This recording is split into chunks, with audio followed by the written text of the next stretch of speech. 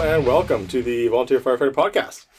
I am here with two members of my firefighting family tonight. I have Ash. Hello. And I have Rob. Hi there. Well, thanks to everybody for tuning in. We have some news. There's some pretty big news, actually. Down in the States there, they had quite a tornado go through. It was pretty devastating. Yeah. Rob. Just reading some of the news stories, the one I've got. Thanks, Todd. Here. Pretty huge tornado that tore through the States, I want to say Saturday night. What's it? Yeah, 10th or the 11th? Yeah. Through 5 states, so Arkansas, Missouri, Illinois, Kentucky, and Tennessee, though I'm sure most of you have already seen a lot of this news already, but we just wanted to quickly touch on it. Most of the major damage being done in Kentucky. Mm-hmm. The thing that really gets me is the actual size of this tornado and the distance that it actually traveled. They were calling it an F5 tornado, which is, I think that 6 is the biggest that they can get. Pretty fucking bad, it sounds like. Yeah, and they said it traveled along a 227-mile path, which for us Canadians is 365 kilometers. Yeah. It's like you're near the coast. Yeah, man. Yeah. That's crazy. That is Huge a distance. huge path. That's a lot of damage, destruction.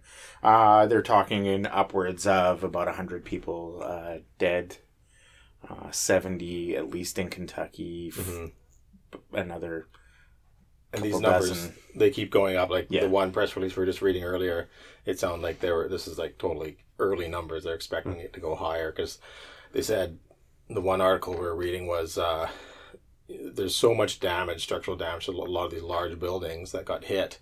They just don't have the accountability yet of all the people who are missing. For sure. And the one article, they were mentioning the emergency responders were having to literally crawl over other bodies and people to get, successful rescues. Right. To get the viable people out. So you talk about these mass triaging. It's atrocious. Some of the pictures that are out there, like these massive warehouses where people were working, flattened, nothing left. Like trying to go through that stuff, that rubble. Yeah. I mean, you talk about like our HUSAR teams, like our heavy urban search and rescue teams and stuff, like trained and dedicated to structure collapse and going through that. Like now that path. Like, how many teams are there to go and help? Like, it's we're talking about it earlier. Like, if something like that in our area, we have a team at the coast that mobilizes and they travel. But those initial hours, it's all going to be the smaller departments. That's right. Dealing with it. Like, that's got to be extremely hard. For sure. I was just as we were chatting here, it's the level of devastation is, it's super, super sad. But one of the articles did post that there was, in one location, the toll was potentially lower than initially anticipated, as more were able to be rescued. So a little bit of good there. That's in a few of the sections they were finding some that initially thought were not going to be a viable save. So it's good that as time progresses they are finding more, but again the number is quite high, and it's a really terrible situation there. So and they say it's like very rare because it's so late in the season for a tornado of that size. Right. Though as we've seen here in Canada, the weather patterns change. In the past month, we've had, these atmospheric rivers, and like we just had last week, it snowed, and 2 days prior to it snowing, it was plus 20. Yeah. So we've seen some dramatic weather patterns and changes, and obviously that's, with the jet stream and all that type of stuff is changing weather patterns down in the States. So hopefully, that's the last that they'll see for this season. Yeah. And that doesn't continue on, and they have some unbalanced weather conditions down there that makes it worse for them. But it's a pretty major situation down there. Yeah, pretty unbelievable. the magnitude of devastation is huge. Yeah, that the path, that's the thing that gets me. Like 365 kilometers, that's like huge. Straight running. Like, yeah, I went through 5 states, they said. Right. Wow. Unreal. Well, okay.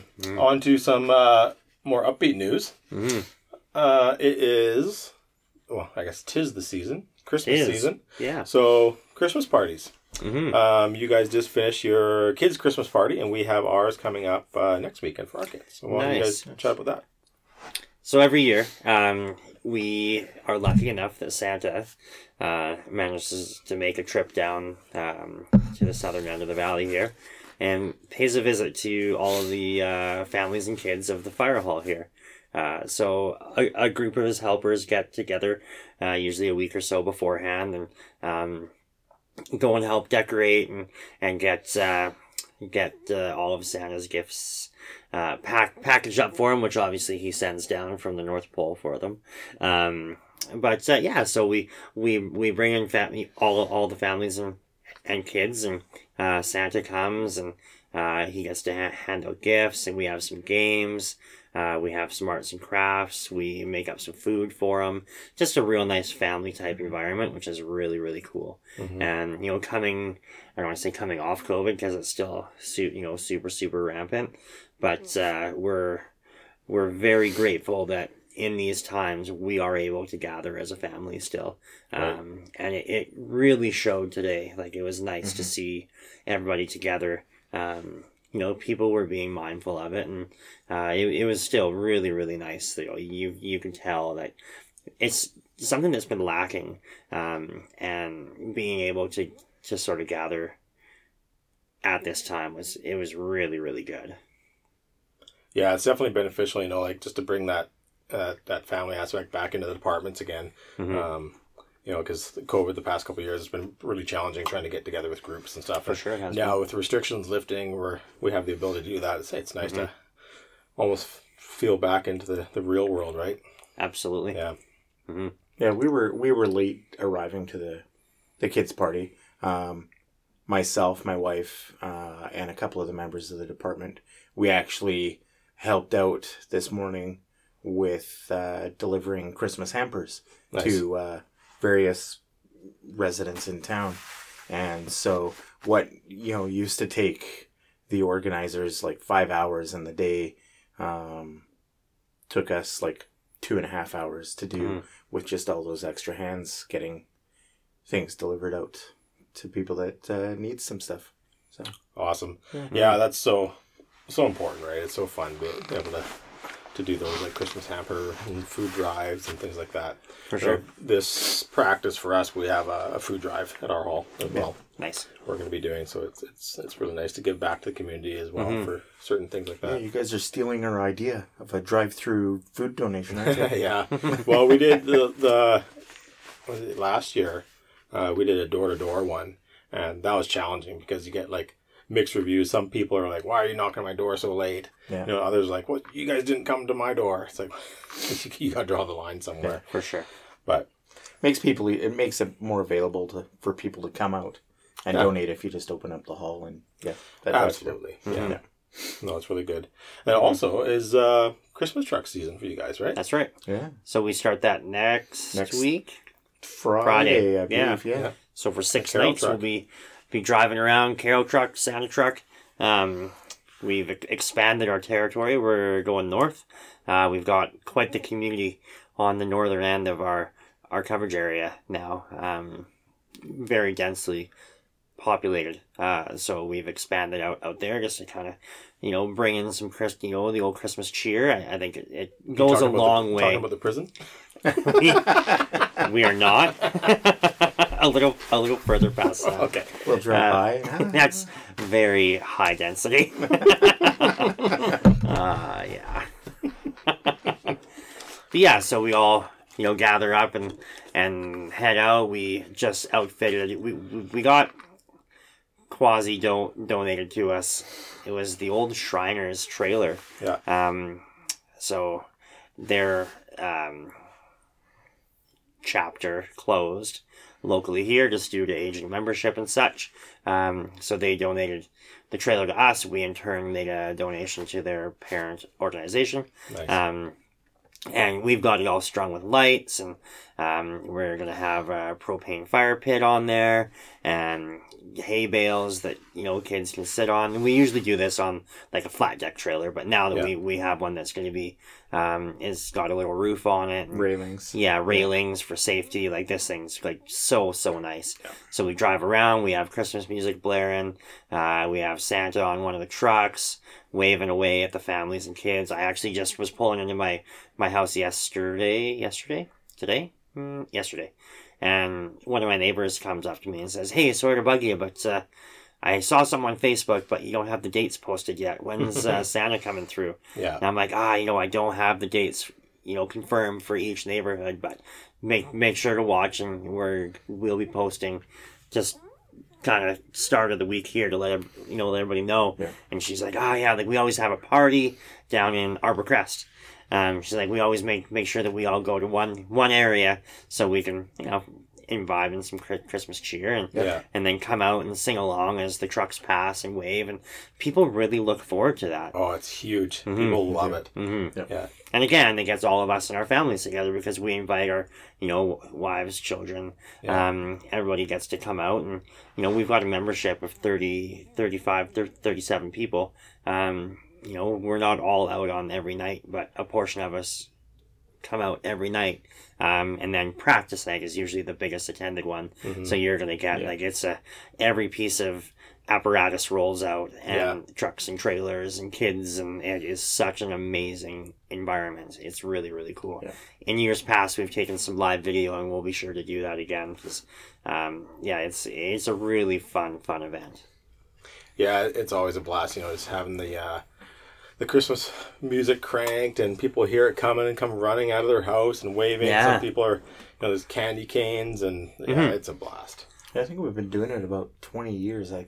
Don't remember when it started exactly. Mm-hmm. It might have even been longer. It might have been the mid 90s, but late 90s, early 2000s is when it started. Mm-hmm. And would have been good to ask Paul today, who was here. Oh, yeah. Yeah. Mm-hmm.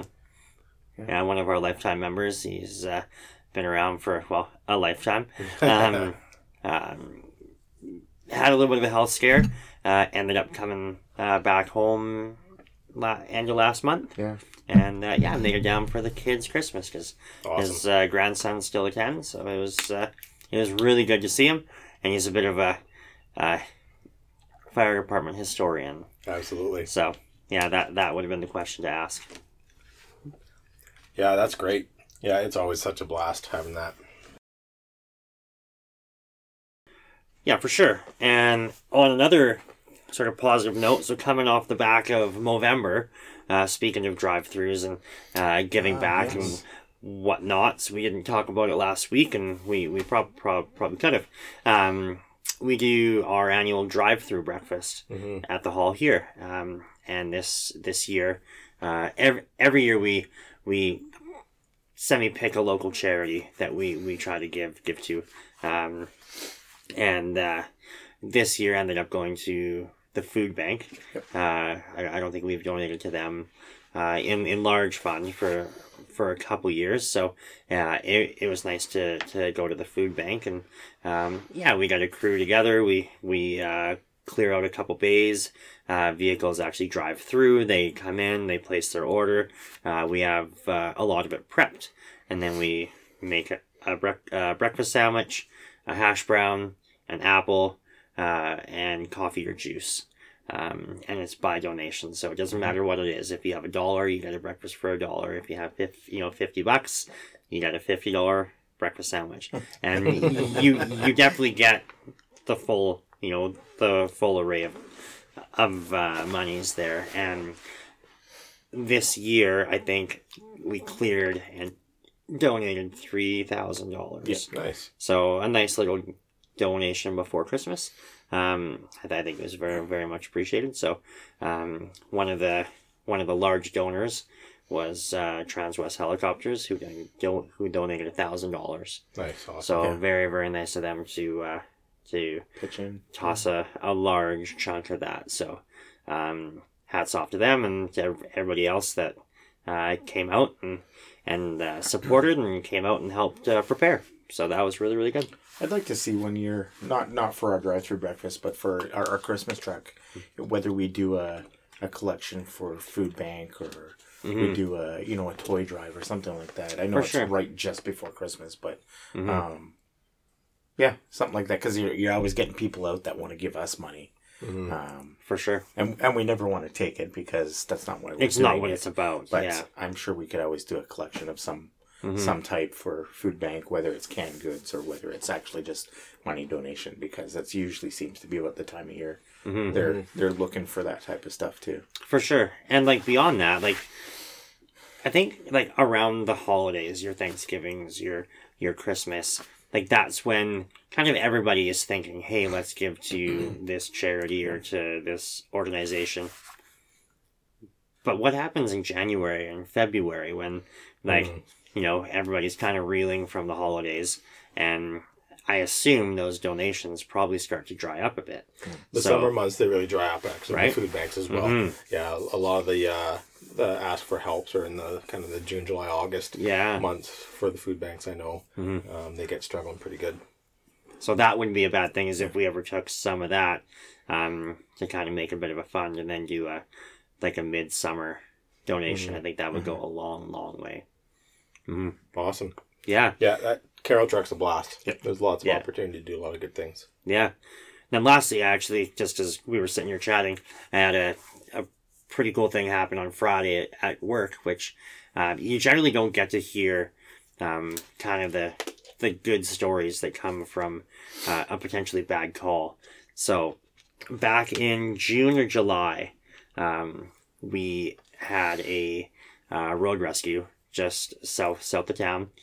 Single motorcyclist went off into the orchard, took out a couple of road signs, and was pretty banged up.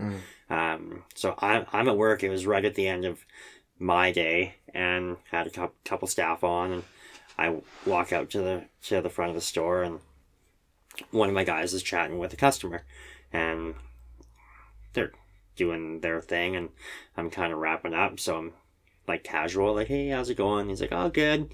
I'm like, is this guy helping you? And like, banter. And he starts talking to him about why he's missing an arm.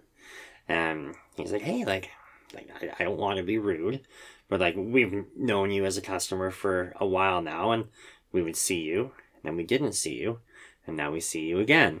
And like, I can't help but notice, and if it's not too much to ask, like what. Like, he was really, really respectful about it, and the guy was very receptive, and he made the joke. He's like, yeah, it was a dog bite. It was my grandma's Chihuahua. I'm like, okay, I guess he's not being receptive anymore. And he's like, no, it was actually a motorcycle accident. And I'm like right away, I'm like, bing. I'm like, oh, really, eh? So, south of town? And I think I was wearing my fire department mask. Yeah. And he's like, oh, were you there? And I said, yeah, as a matter of fact, I was. And he's like, man, I just want to thank you, like, because of you guys and because of the, the ambulance crew that was there. You guys are the reason why I'm still here. And like, he was over the top happy. And you just never, or not often do you get that, like, well after the fact. Like, he, like, was so grateful, and it was such a cool experience. Like, I'm like, just kind of walking by, and like the thank you for your service things that go around, you know, like, we make a lot of fun of it, but like when you're talking like face to face with a person that, like, when you're looking at them and you're like, oh, this guy's in a bad way. So other than losing the lower portion of his arm, he completely rehabilitated and has like a really positive outlook on life, it seems, and I was very, very thankful. So pretty cool event there. And one of our rookie members who works for me was standing there, and he was like taken back. He's like, that was such a cool experience to like watch you guys talk about his event, and like he was asking questions, and I'm like, man, I'm gonna be honest with you, like, not like we've had so many, but like I don't want to blur what happened to you with somebody else. But I do recall the event. I recall a couple things, and like all I'd really say was I'm just really happy for you that like you're standing here today, because you were in a bad way and now you're not. So that is very, very positive. Awesome. So really, really cool. That was one of those calls where it was in the summer, only a couple months after our first FR group went through, and we were not dialed in, but we were... Everybody was switched on and ready to work and help, right? Yeah, one of those medical calls where we were like, okay, we know what to do here and help get this guy ready and packaged up. And Well, that's a prime example right there is why we do what we do, right? Yeah. Full circle, right? You get to see the outcome, and it's positive enough. He's alive, and awesome. It doesn't happen all that often where you get to meet somebody that was on a call that you were at or a part of, and for sure. No, exactly. Yeah. All right. Well, let's move on to actually what we're going to start talking about. Our news went for a while. I did 20 minutes worth. So the practice you guys just did, you guys brought in one of the other neighboring departments to the north of you. So they came down to your burn building training center, and you guys ran some scenarios. What do you guys want to talk about that? Yeah, sure. We had one of our departments come down. They want to throw... They're more strictly an exterior department, but we've been kind of giving them some extra training on some interior tactics, and I think you guys did in the summertime. I think you did some training with them. We did, yeah. It was the hottest day of the year. Like in some interior, I think hose movement. It was just some quick hose movement, yeah. And like 2 days later, they had a room and contents, and they pushed in and didn't lose the structure, which they would have, but they were actually scaled up through that training. They had a little bit of knowledge on it, and they could read what was happening, and they made a quick push, and they kept it to a room and contents. It was awesome. Yeah. So this time around, we had them in, and we were doing a VIS tactic. And just they had enough to run 2 search teams and event team, and we just ran through them a bunch of times, and everybody switched roles and did everything, and that was the night. Just getting them kind of trained up and getting the idea as to how that tactic works and why at least for us, why we do what we do on that type of tactic for searches. And I think it was. I think everybody was learning lots there. It was really good. So we started the night in the truck bays, and we did a bit of a whiteboard and talked about why. I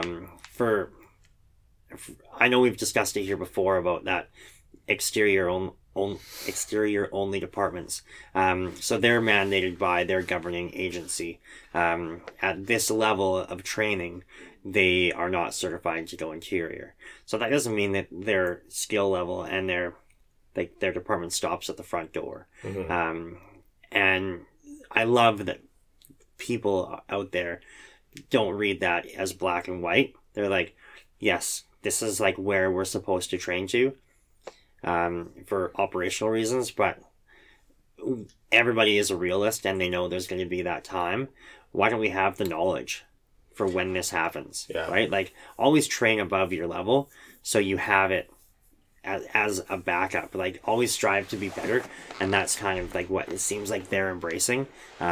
So they're prepared when that switch gets flipped, because like they're not going to remain this until the end of time. They want to get that training. They want to get certified where they can become an interior service department. So we came in, and this was their more experienced crew. I think they had a couple guys that were actually 1001 that came from other departments. So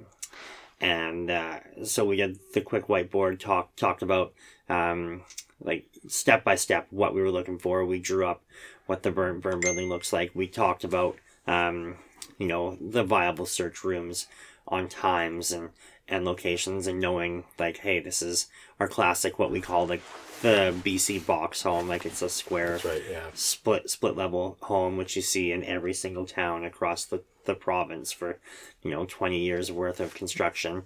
Like, it's pretty simple to be like, that's a bedroom, that's a bathroom, that's a living room, right? Not all homes are the same, but like it's pretty quick to tell. So we discussed that for a bit, and then we discussed those times. Like, if it's 2 a.m. and there's 2 vehicles home, and there's no one outside yet, or there's one person outside, and you get those clues. So we talked about that. Took them over to the burn room there. Walked through without any fire or smoke, anything. Just said, hey, this is the building. Did a bit of a safety, like, these are going to be your exits, and this is what you're looking for, just so you're not coming in blind. It's awesome to go into a training scenario where you don't know what you're going to get, because that's more realistic. But you don't do that. Like, that's layering, right? You don't do that right off the hop. You want to give them every chance to succeed, and then make it challenging in that environment. So yeah, like Rob said, we got a couple teams going. We had an upstairs search team. So they were throwing some ladders and they were doing a search upstairs. We used our child dummies. So it's not like, sure, we want you to find somebody. We want you to make that grab. But let's not make it so like they're trying to drag the heaviest rescue dummy that we have. That's right. No, yeah. Let's make them succeed once they find it, right? So that happened. It was a super good practice, and we're like, we'll go like maybe for 3 rotations. I think we had 5 because they were so jacked up and wanted to keep on training. Yeah, nice. And we're having them again this coming Wednesday again. Yeah, So, more of their rookies. Yeah, I think it's going to be a bit of a split bag. Definitely more rookie based though. So we're going to do a cold start for them. Just kind of talk about that fire dynamics, talk about the safety of their equipment, and then the more experienced people, I think we'll have them doing some VIS, just kind of without the fire attack side of it. They'll just be going in and out while we're over there getting it started. Mm-hmm. We'll kind of split the teams into 2, and then the last one we'll do like a mini sim where we'll do the full thing, and there will be a full search team, event team, and a extinguishment. Yeah. I have to say good for them to do a little bit of interior training, because just thinking about their community that they serve, they have a lot of multi-level apartment places and condos. They have mobile home parks. They have a decent sized coverage area where they're only serving exterior qualified right now. So for them to start moving towards interior, where they do have those homes that, again, they're going to have a lot of retirement age residents and mobility restricted residents. Yeah. Yep. So for them to learn these tactics and to be able to train them, and over the years, because it's going to be over the years, for them to get more proficient at it, is going to be huge for that community. Oh, for sure. If ever they do have an event where they need to do a tactic like that. Mm-hmm. Yeah, and that's the trick with when you're talking departments that are at the moment just exterior, progressing to interior. It's the hard stop is essentially if it's an IDLH environment, right? Mm-hmm. So at some point, you always have to be interior to put the fire out. That's right. For in your overhaul stage. So, at one point, they're going to be making a push in to a degree, and they could suppress it enough to where then you can go interior and actually put the fire out. Mm-hmm. Not saying that you're in your typical fully, multiple room type of structure doing an interior attack, right? Mm-hmm. So you can still safely work under your exterior ops, but you have to be doing these other tactics. That's like right. the transitional into whatever, right? Mm-hmm. So otherwise, it's super important, like you said, you have to be able to train to make those life-saving grabs if you need be. So it's good that they're there practicing it. Yeah, and I think to show them that tactic too, how it's not really a dangerous tactic. Everybody seems to think that, you're not doing any suppression. Well, you can put water on the fire. But we're not venting. We're not making the fire worse by doing that tactic. We're closing off a room, and we're searching one room, at least in this training scenario, and we're showing them what's being done quickly to find a potential patient and extricate them and get out so that the rest of the firefighting can continue on. Yeah, exactly. And I think, we can show more people that tactic and how it's not, as long as it's again, like you say, it's a viable search.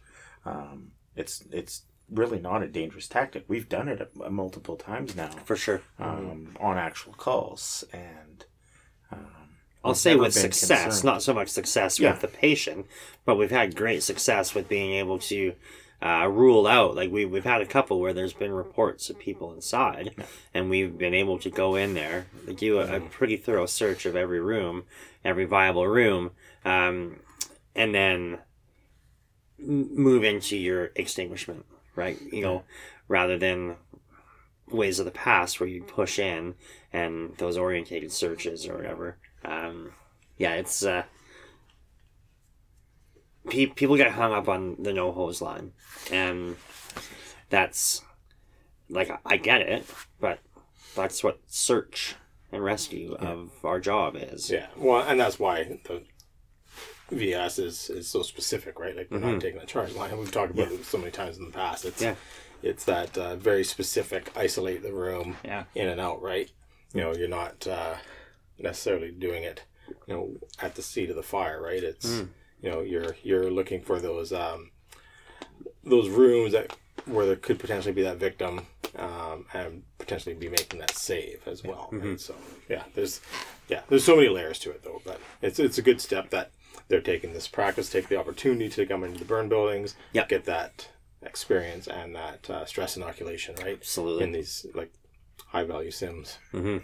Yeah, and hats off to their leadership. I know they just had a changeover at the chief level within the past year. They've got some officers that are really stepping up, some people that are looking to do some really good things in training. So, really, really happy for them. Very, very happy to have them down, and look forward to actually, when we were talking just prior to hitting record about, calling for the old mutual aid. That's right. We had a chat with them about that and how like we're really open to that. If ever needed, like we're ready to come and help. It's well within our mutual aid agreement. We may lean on them, and we're hopeful that they will lean on us. Yeah. I was just thinking the same thing. The more we know that they have specific tactics in their bag, that we can start relying on them for coverage or for assisting on various calls that we know they can do that. And these training scenarios, like when I think we're super, super lucky to have the facility that we have here. But when we have other departments in, like when Todd's department comes up, when these guys come on down, and some of the others around us, when we work side by side, I mean, that's a really great way. In training is the best. Like, we've had some mutual aid fire calls where we've gotten some other departments, like the one up on the hill to us here. They've got to come down, and they got in on the action, and that's a really good bonding point as well. And then it makes, when you get that next call for mutual aid, it's nothing but good. It's a bit more dialed. Like, you have more of an awareness of everybody's capabilities, right? And limits as well. Yes. So, good.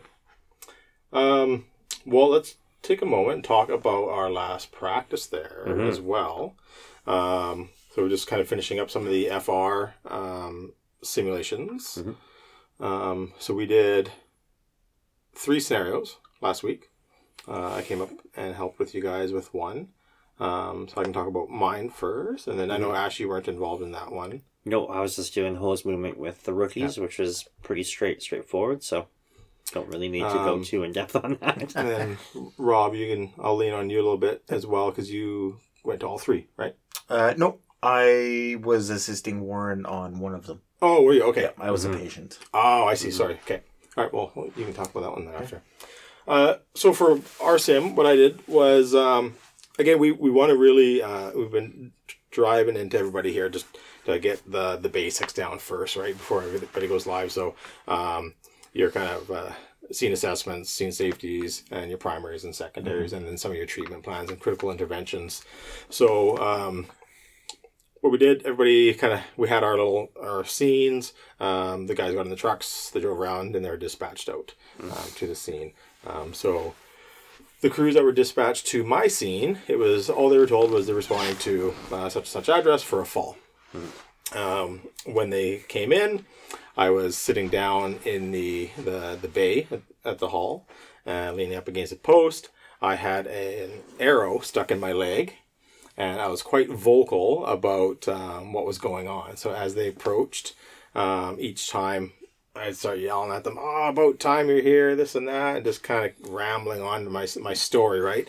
Making them come in and try and shut me up and steer the conversation, which they all did very well. So they saw the arrow in my leg. I was like, I was up on the roof putting my Christmas lights up, my decorations, putting my reindeer up, and my drunk neighbor must have been shooting at the reindeer with his crossbow, and he got me in the leg, and I fell off the roof. Oh, you fell? Okay, how far did you fall? Well, I was about 15 feet. Okay, how'd you get into here? Oh, I was able to get up and walked in, and I sat down, right? So they were asking all the high-value questions. Okay, well, what happened? How'd you get here? How'd you move here? They asked me about the leg injury, and they're able to get somebody to stabilize that right away and cut and expose it. And then they jumped into starting the RBS. But before they started getting into that kind of rapid body survey and in their primary assessment still, I was still acting as the very pissed off person that just got shot in the leg. And I was trying to throw them off a little bit, but also make sure they control the scene. So I pulled out a pellet gun, a handgun, started waving it in the air. I was like, I went and got my gun and I was shooting back at the neighbor. As soon as I whipped it out, they controlled it right away. Each team slightly different. One team, Scott, I thought he was going to choke me out. He had control of the handgun immediately. But then I made it clear that I didn't have any anger or intention toward them. There was no intent to harm them. It was just, hey, this is what I have. They controlled it. They removed it from the scene, and we've progressed from there. So it was good. So they made the scene safe. They removed the weapon from the hot zone. They updated dispatch accordingly. Hey, make sure the police are attending, etc. And then they started getting into the RBS. What I also had was I had one of my little wound packers and tourniquet devices from Rescue Essentials. Actually, so it's this kind of shoulder and arm harness that I put on. It's got a big gash on the arm and a tube, and I had the squeeze bottle under my leg, so I was able to push down it, and so it would start simulating a massive hemorrhage on my arm. So it was soaking through a shirt and jacket I had all covered up, and as soon as they found it, this feels wet, and they cut and expose, pull it off. They actually cut my shirt up for me, and then they could see it was leaking, so the direct pressure, that didn't control it, moved to the tourniquet. So all the steps that we're looking for, they followed. Every team nailed it. Some went for more direct pressure, others just went straight to the tourniquet afterwards. No right or wrong. It was all dealt with within seconds. So everybody did that very well. And then basically, I was looking for, I didn't want them to get too distracted on the major hemorrhage, but I wanted to get them to identify the critical intervention, treat it, and then still worry about my C-spine management from the fall, because it was a fall of 15 feet. So with our Canadian C-spine rules, that indicates a full C-spine. Right. So, so each team went through all the steps in the primary very well. Recognized the scene safety, dealt with it, controlled the scene, controlled me, dealt with the major hemorrhage, and then into the C-spine. And then we just talked about some delays on the next steps. If they're going to lay me down, if they're going to start prepping me with the clamshell and whatnot, or if they're just going to sit and wait and just manage C-spine management until EMS arrives. So we had a little bit of debriefings about that. So if I could ask, so what did each team, obviously with Scott, we don't know what he's going to do. But with each team, as far as what they did to neutralize the handgun weapon, what did each team do? So 2 of the teams jumped on it right away, controlled my arm, grabbed the gun, controlled the firearm, rendered it safe, removed it, communicate to me, hey, let's just take that away from you and safely. And at that point, I didn't resist. I was like, oh yeah, no problem. Here you go. Yeah, you guys are awesome. Thanks for coming. Like, I made it very clear that there was no intent towards them. Right. So those two teams handled that right away because they were right beside me when I pulled it out, which is great because you want to get on that weapon right away. Yeah, for sure. The other team, they were still a little distance away when I brandished it, when I pulled it out first. Yeah. And Carrie's team, it was great that she just said, oh, okay, well, we're just going to go grab something from the truck real quick. And they started backing out, which is, again, totally appropriate, right? So the scene's not safe, they're out. Yeah. And at that point, I said, oh, no, you guys are fine. Here, you want this? And I chucked it towards them, right? Okay. And then they controlled it and then came back into the scene to assist me. Yeah. So, again, it depends on how comfortable you are and how close to the patient you are, right? Yeah. When you want to control a weapon or control a patient. So, both or all three teams did very well for controlling that stuff. Nice. Other than that, there wasn't a whole lot. I think it was about 15 minutes we kind of dealt per team, per patient, and then progressed, and then they wrapped up. We debriefed. Everybody was very good. It was a lot more streamlined than the previous week for kind of banging off your vitals and your patient assessment, like your skin and airway breathing and whatnot, and cutting and exposing. So it was a very good and thorough. Yeah. Yeah, I'm not sure if all the three scenarios were about scene awareness. That's kind of the idea I got from the one I was involved with Warren. So our call was, I was the patient. We were at Warren's workshop where there's a bunch of woodworking tools. One of them being a drum sander, and we had my hand caught in the working mechanisms of the drum sander, so they would show up, and I think what his biggest takeaway was that he wanted to make sure that everybody was going to kill the power, make sure that machine was off, and then lock it out. Yep, how to get the arm out of there, the hand out of there. So my hand was in there in a way that there's a hand crank to release the bottom tray of the drum sander that you can raise or lower the base for thicknesses. And so my hand was in there pinched and I couldn't reach the handle. And so the way I had myself kind of leaned up against the machine was my hand and body were right up against the power buttons as well too. So they came in, everybody did good at making sure, okay, where's the power for this? And pulled the plug immediately. Awesome. Well, it wasn't plugged in anyways because I ain't sticking my hand in there. They went through the motions. They went through the motions. And then they're like, okay, well, how do we get your hand out of there? And I'm like, well, yeah, I'm trying to be a patient, but say that that's the handle there for it. And so once they released the pressure off my hand, what we actually had was a fake hand that had become severed from my arm. And now that pressure had kind of been controlling the bleeding. Yeah. And once they let go of that, now I'm bleeding profusely. And so then they're like, okay, now we need to deal with this. And Carrie's team, which was the first team, showed up.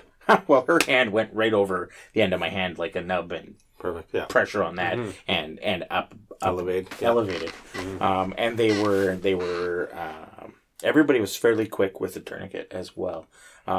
Kevin's team, who's been on here before, he actually went for the pinch point in my arm and got it elevated in the muscle there and got that. And man, did he grip on too. So he was going for the realism there. But got that. They laid me down, got things elevated, wrapped the end of the hand, bandaged, and some ambo pads and stuff like that. So everybody did pretty good. A couple of them, right away they had the tourniquets ready, and I think that was just more going through that motion of scene awareness and bleeding control. And then obviously recognizing, okay, there's a severed hand. We need to collect that hand, put it in a bag, get it on ice so that it can be transported and whatever it needs to be done with. Absolutely. Yeah. And then, just going through some of the some of the motions of checking over the rest of the patient. And awesome. That was pretty much our scenes. We debriefed afterwards too about what kind, because we came over our radio as an industrial accident. So with an industrial accident, we don't really know what we're walking into.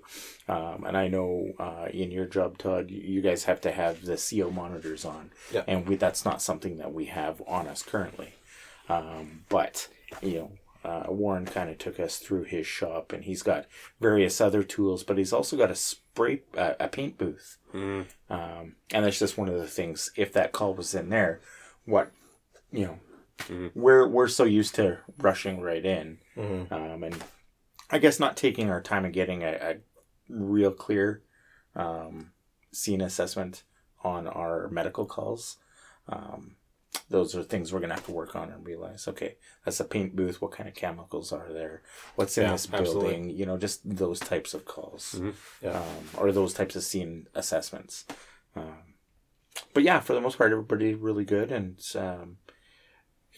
in talking with Warren, he says, he's feeling quite comfortable now with where everybody is getting to with everything. They're hitting the marks, and that's exactly what we're striving for, right? Is just be very, very good at the basics, the primary, the secondaries, and then we'll start growing from there into different sims and stuff like that. And part of that is huge, like we said, like locking out the equipment, thinking ahead to be ahead, right? Like the next steps. And you mentioned with the entrapment, so any sort of impingement or crush injury, things like that. Yeah. The other thing we need to be considering is, are you going to be releasing that prior to EHS getting there? If you have to, for the patient's condition, you're going to think about tourniquet application prior to removal of that limb, right? Things like that. Yeah. So, yeah. Awesome. I was gonna say something. I can't remember what it was. Well, it sounded like it was a really good sim. It got everybody thinking. Yeah. Sorry, I just remembered. The other thing that's really nice about this is that was his workshop. So that's a real world environment that we could be working in. Absolutely.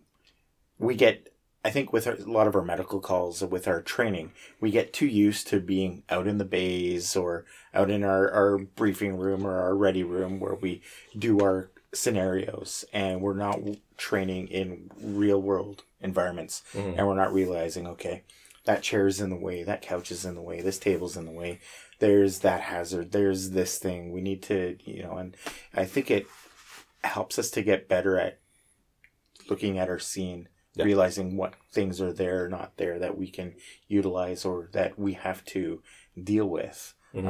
Okay, we're gonna have to lay this patient down. Can I lay my patient down here? No. Right. Do I have to move them to lay them down? Like with that crush injury, is just thinking now too.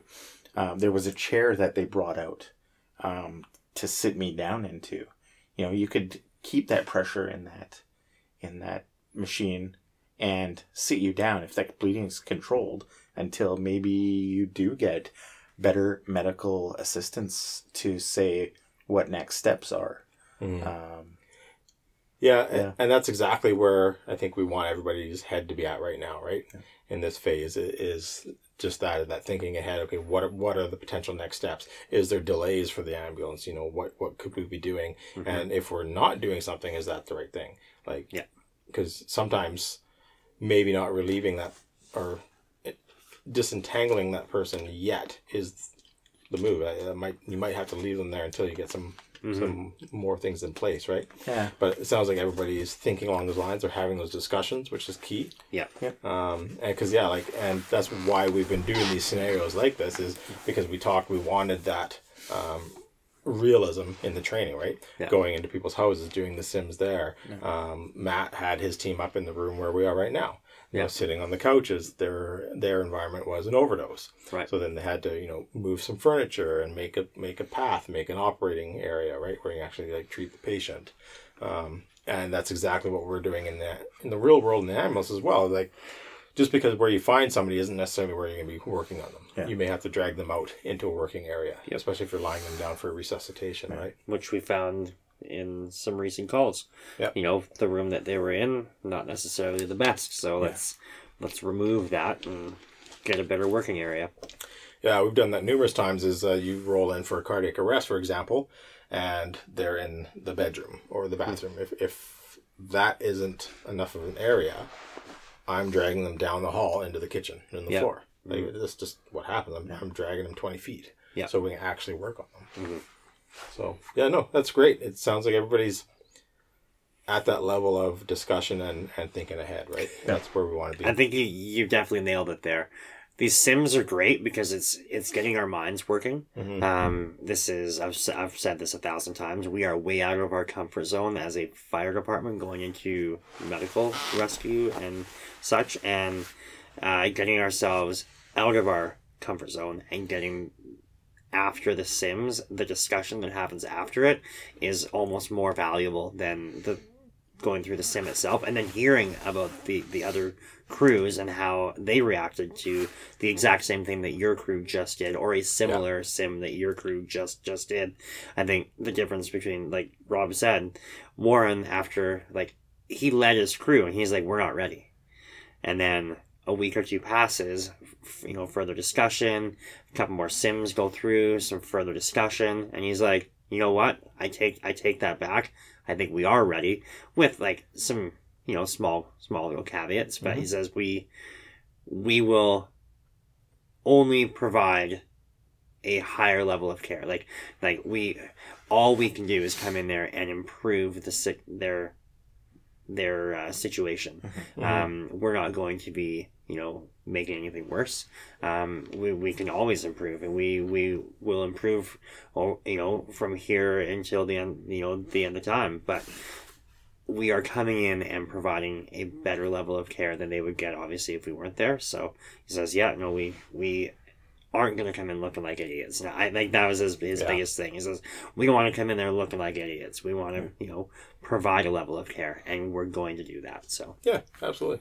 Like, one of the things I just thought of while we were talking, is in that crush injury or that severed hand injury. Probably what we don't think about, but we'll think about now, is as we're treating for shock. You know, if that pinch there is being controlled by that, and we can leave that there. Obviously, as you guys come in, we can treat for shock, but we can't really do anything more to improve that situation. Like, you guys, some paramedics can be trained to put an IV and maybe get some fluids into the body to help. That's something we can't do. So if we can maybe control that bleeding so that he doesn't go into shock sooner, that can improve this situation. Something I'm thinking about, you know, now that if you go to a call like that, you're going like, okay, maybe we don't want to relieve that pressure. Sit down.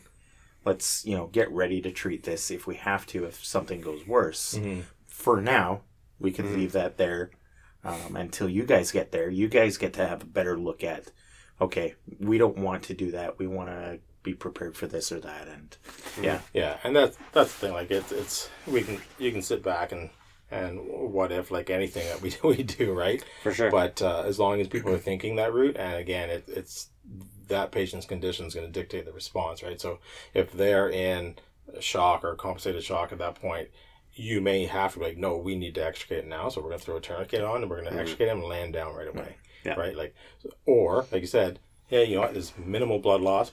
It's controlled. Let's leave it. He's doing okay, other than the pain. Yeah, you know, and go from there. Right. So there's lots of little things you can do, and that comes with experience and practice, right? Mm-hmm. Yeah, and again, like, we're assisting. We're not transporting. We're getting them ready for you guys, and that's you know, that's the best that we can do is make sure that the patient's ready for you guys for when you guys do show up.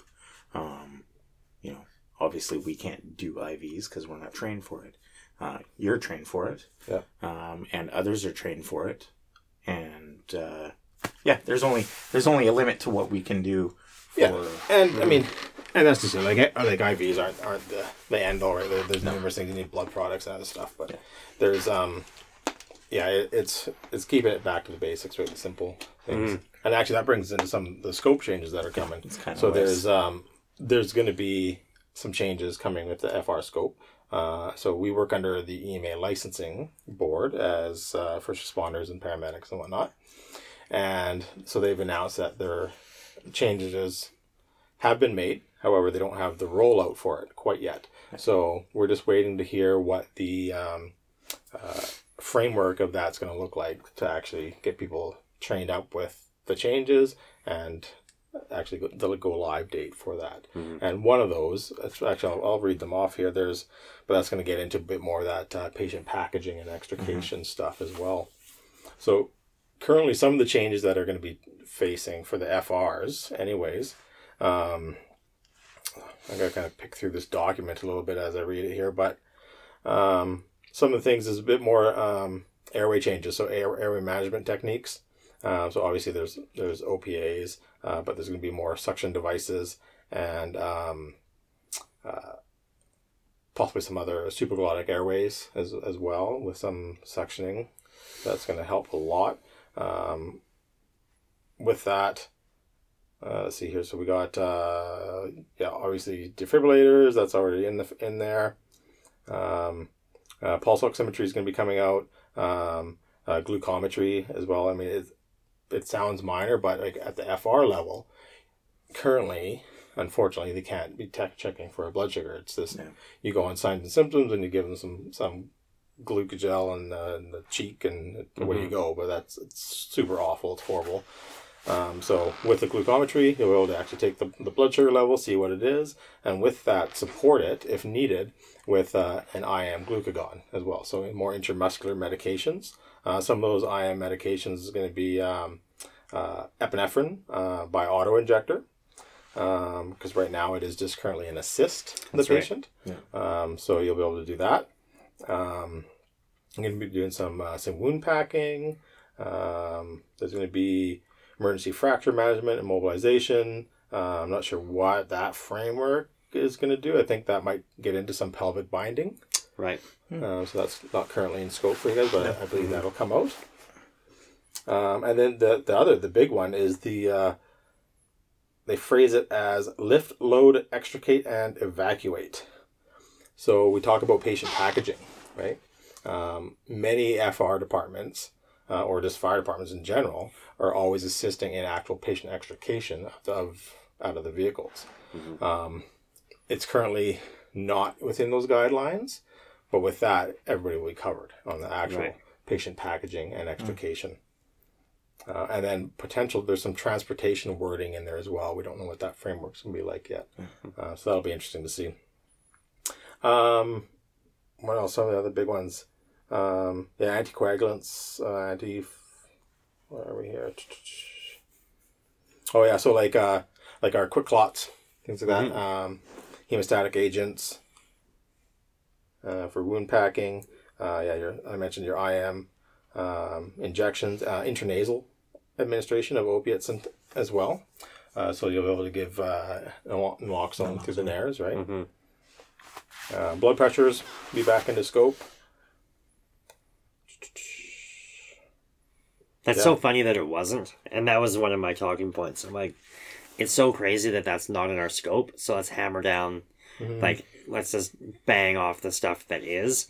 And then the day after this came out, which this might not go live. It's going to be a little bit until they get the course framework out for people. For sure. It'll be into the new year at some point in time. So I don't want to put all that stuff on the back burner. So much of this stuff is things that we've trained for already. Yeah. I think in all of the courses they definitely trained well above scope. But I didn't want to see our guys get weighed down in things that were outside of our scope until we had everything that was dialed. Yeah. But it's so awesome to hear some of the stuff that is going to get opened up to the FR level. And again, everything that you spoke of there, I don't know the most recent courses, but these are all things that we have had hands-on training with. It's just been outside of our scope. So yeah, and the big thing with the blood pressures, we've trained, is okay, so you guys can't take blood pressures right now. So what do? Well, we check for a radial. If he doesn't have a radial, okay, well, we know it's going to be under 80, right? So there's things you can look for patient symptoms and you know what they're looking for, what their cap refill is, or skin colors, things like that. But the other big thing with taking a blood pressure is now it's going to give the ability to provide some information and some on kind of their current cardiovascular state. Are they hypotensive? Are they hypertensive? You know, then we can relay that to the ambulance. Say, hey, no, we need the ambulance now. Make sure we don't lose them. We want them here code 3 because they're hypotensive or they're hypertensive. Before, you had no idea what that number was. Right. So it'll give that guiding intervention for appropriate resource allocation for ambulances coming to the call. So yeah, there's going to be a lot of good little changes. It may not sound like a lot for a lot of departments, but unfortunately in BC, that's just what the FR license is for now. So there's a lot of positive changes for the departments for that. It's really a lot more support. I was surprised. I was reading the list off of different things that might change to my wife, and she was surprised to hear the EpiPen that we can only assist. Basically tell them what they have to do, or here you go. Yeah. Whereas now it might be we can actually do the injection. The same with the Narcan. Yeah. Like, in our scope, we actually can't administer. I know.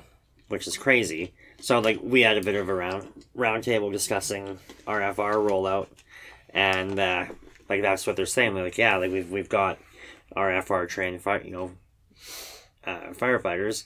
If we have a four-man crew, at least 3 of them are going to be FR trained and certified.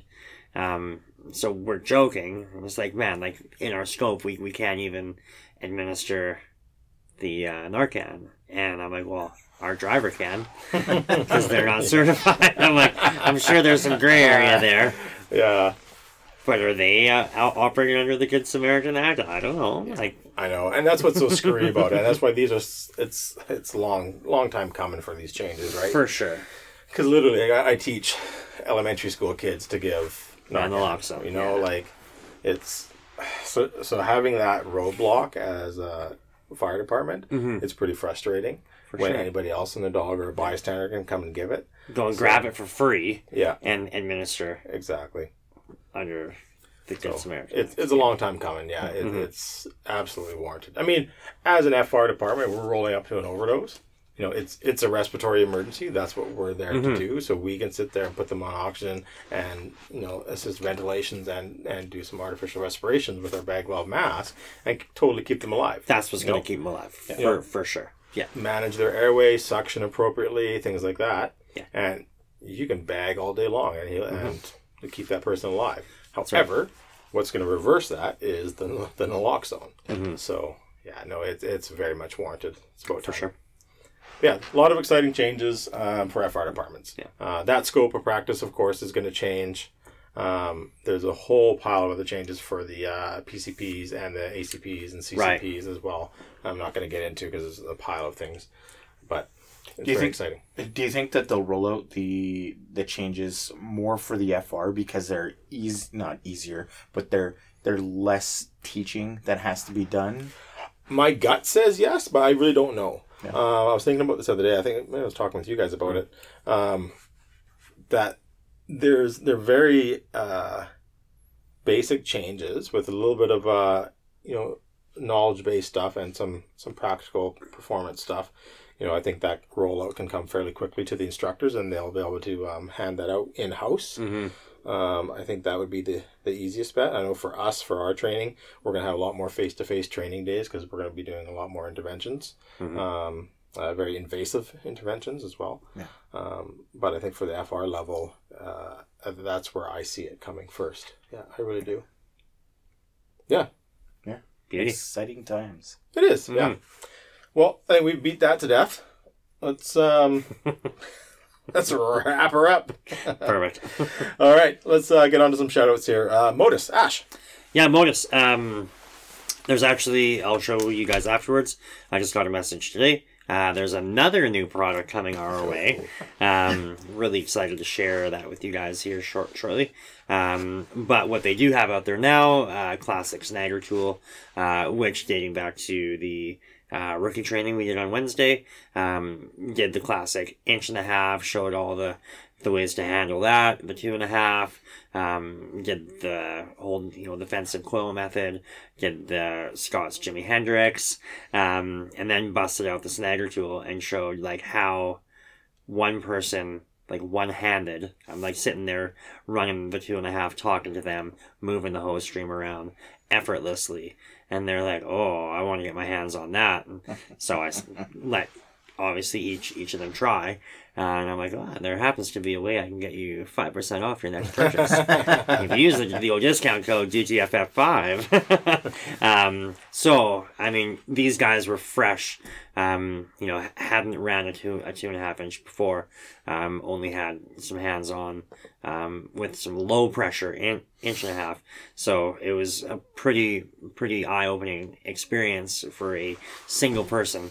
And they're like, oh man, this is a bit of a handful. Like, you really have to have your wits about you. And we just got a huge dump of snow. So like myself, when I was using it, I'm 220-ish, and it was really slick out there, and you had to have a good solid footing, blah blah blah, bust out the snagger, worked like a hot damn. So they got that. They got their force entry wedges. They got some soft entry tools there with the shove knife, with the Lloyd tool. They've got their pocket organizers, their soft bags, a whole pile of stuff, hydrant wrench. So check that out. We do have some new product coming. We've got a cool project. We're really looking forward to working with them in the new year. So keep listening for that. We can't wait to share that with you guys. And again, if you like their product and they're not running a promotion, they run ours all year round, DTFF5 for 5% off. Awesome. Stop the lead, Rob. Damn it, went for me. Stop the bleed. Stopthebleed.org. Sure. Stopthebleed.org, yeah. Yes, stopthebleed.org. We looked at this last week. It was the only thing that I got. It was the only thing that we had to look up last week. So there are 3. I was trying to think of the word I wanted to use, but there are 3 methods of bleeding control. Obviously, there's direct pressure. There is your tourniquet. Your tourniquet. Yes, there is your tourniquet, because that's the one I forgot. And there is wound packing. And those are the 3 things that you can use to stop bleeding. Any major bleeds. There's courses out there. If you go to stopthebleed.org, you can obviously try and find a program in your area. And if not, there is obviously some ways that you can become an instructor as well. If you check out the information there. Todd, you are one of the instructors in our area here. You and Scott's. It should be taught everywhere. Whether it's in a school setting, in a work setting, or any emergency services, bleeding control should be for everybody. And if you want some products, where can you get them? And if you want some products to assist with that, you can go to Rescue Essentials, rescueessentials.com. They have lots of great training aids, and like Todd talked about in his training scenario, he had the tourniquet unit. Yeah, I don't know. I can't remember the actual name for it. Yeah, but it works great. It's just like a little deal. Yeah, it's just kind of goes over your whole shoulder and bicep area. So you can actually, and it's padded, so you can actually put a tourniquet around it and cinch it right up, and it'll stop the bleeding from that simulation. So they got some cool products like that. They've obviously got their IFAKs. They've got their medical kits. They've got their bags. They've got their training aids. All that type of stuff. So rescueessentials.com, and you can check out their products there. Perfect. And then Tanner Olson. So hopefully Tanner Olson, spring seminar would be. This could be optimistic. Yeah. Hopefully, yeah. Stay tuned for that. Hopefully things keep getting better for us in the world of COVID, and that stuff can play out. But yeah, Tanner Olson, check out their country music. They're on the YouTube. They're doing some shows now as well, based out of the west coast of BC. Then you have us. So we have our Facebooks, our YouTube. We're on the Instagram and TikTok. Please go online there, check us out, give us a like, give us a follow, and give us some comments. Give us some feedback, please. If there's anything that you would like to improve on, or for us to improve on, rather. And we try and stay engaged with that as much as we can. Yeah, speaking of being engaged with that, I am going to apologize right now. I'm just going over some of our messages I'll share with you guys on Instagram. So a bunch of them have been going to a separate folder that we have set up there. I didn't put it there. Wow, I completely apologize for the lack of engagement there. There's some really cool stuff that I'm reading here. Most of it's really, really recent. So yeah, we definitely apologize for not getting back. I'm not going to answer now because it's currently 11 o'clock at night, local time here. So I will not be buzzing your phone tonight, but we will be answering within the next day or so. So I apologize. Awesome. All right. We will get on that. Anyways, thanks for listening, everybody. You guys have any more for any more? No, not at all. Rob? Nope. All right. I'm good. All right, good night. Good night. Thanks, everybody. Have a good night. As always, stay safe, stay DTF out.